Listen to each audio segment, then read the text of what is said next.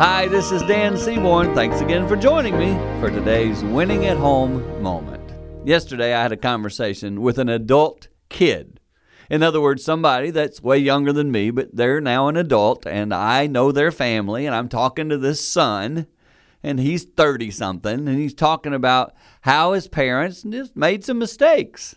Of course they did. And we talked about that. And he's talking about learning now, as he has his own kids, to adjust to those things and try not to pass the same mistakes on. I quite often say to my own children, take what I handed you and improve it. I think I sought to do that. Didn't do it perfect, but I've sought to improve it. If we, generation by generation, can continue to improve at our parenting skills, hopefully, at some point with a great-great-grandkid, things will be in a better spot. So take what you were given, improve on it, and that's a statement of winning at home.